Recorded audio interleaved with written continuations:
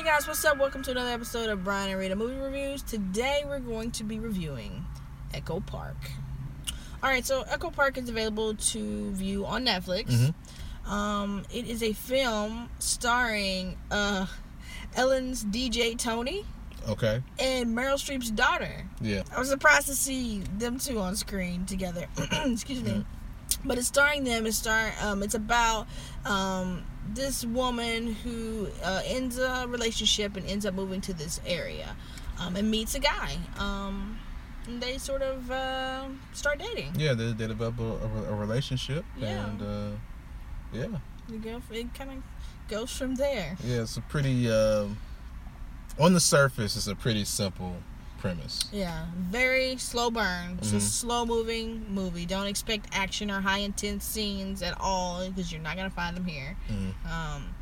It's like a delicate flower, just like slowly unfolds. So you just have to kind of buckle in for the ride and just stick with it. Yeah, and I will say the movie is okay. First of all, this review will have spoilers, and they're gonna have spoilers for a reason because this film is very deceiving.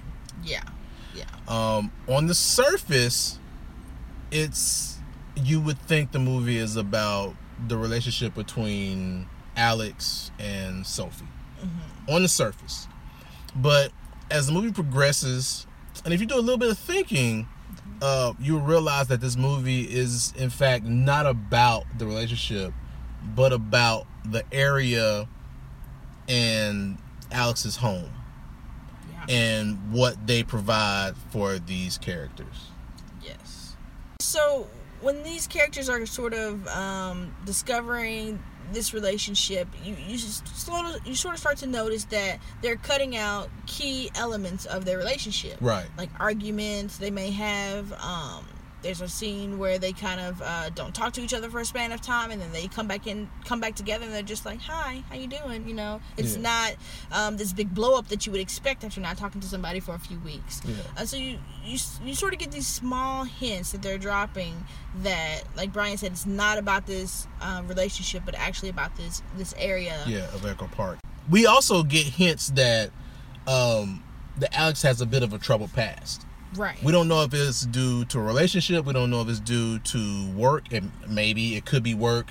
But we know that he left London because of those things. Right. And he moved to Echo Park and purchased his home.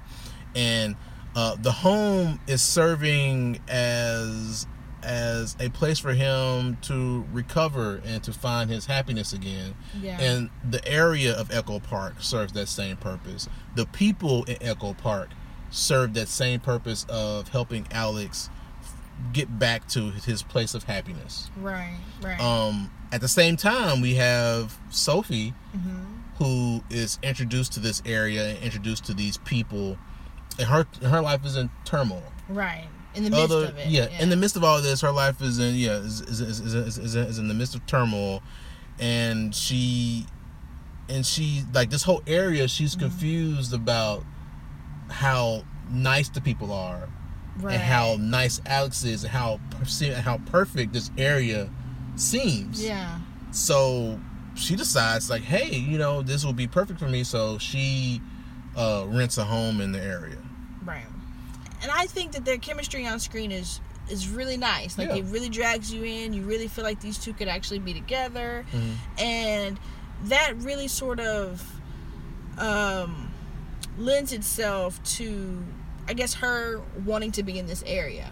And Alex makes sure that he tells her, like, hey, I'm only here for a short period of time. I'm going to be leaving soon. Right. But if you just want to have a relationship where you can just fool around, then, I'm all open for that. Yeah. So she knows that this relationship isn't going to go far at all. Right. It's going to be very temporary, very short. We're going to fast forward a little bit. Alex gets closer and closer to the time that he has to leave. He had a buyer from his home, but that fell through. Right. And then so Sophie, them being in a relationship, and her loving Alex's home, she decides to purchase the home from Alex. Right. And I kind of almost wonder why that deal fell through for the homes. Thinking of this broader thing of maybe you really need to experience this area. Well, you know? or just, you know, the home wasn't for them. It's like, Sophie needed this home as a place to recover. To recover and rebuild. And maybe it was meant for it to fall through. Like Sophie was meant to have this home. Right. Like I think this home is magical. I think honestly, I think this home is magical. I think this area is magical. The people are magical, and I think things happen for a reason. And I think Sophie was meant to have that home. Gotcha. I think the main thing that we're trying to express is that you have to look outside of the main storyline. You have to really look at the people, the area, and look at the scenes in an artistic way, and not just look at it for face value of what you're seeing.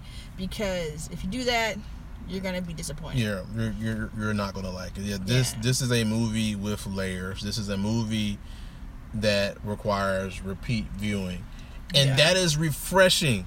Because how many movies have we gotten recently that actually require you to think and require you to go back to the film? Yeah, to really look at it. Yeah, because I feel like once I see it second and third time, there's going to be tons of different little bitty things that I didn't notice. Yeah. During my first viewing. Oh yeah. I mean, I think that's filmmaking at its finest. Yeah, really being able to see a side that is not really clearly represented.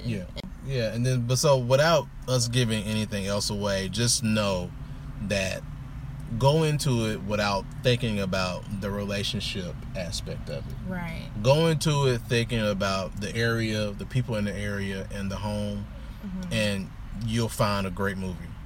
Yeah. So I give Echo Park. I'm going to actually bump it up because I was going to give it a 7 out of 10, but I'm going to bump it up to 8 out of 10. I mean, the more that I talk about it, the more that I think about this film and the things that they've done with the narrative and, you know, just with the characters, I'm going to have to give it an 8 out of 10.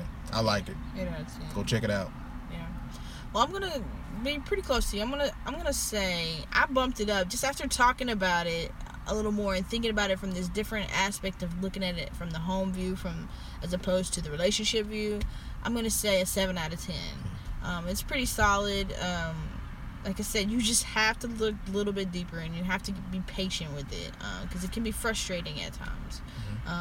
But definitely it's worth the watch if you want a different experience and really sort of watch a film where you have to analyze and think about it in a different way. So yeah, Echo Park, 7 out of 10, 8 out of 10. 8 out of 10. All right.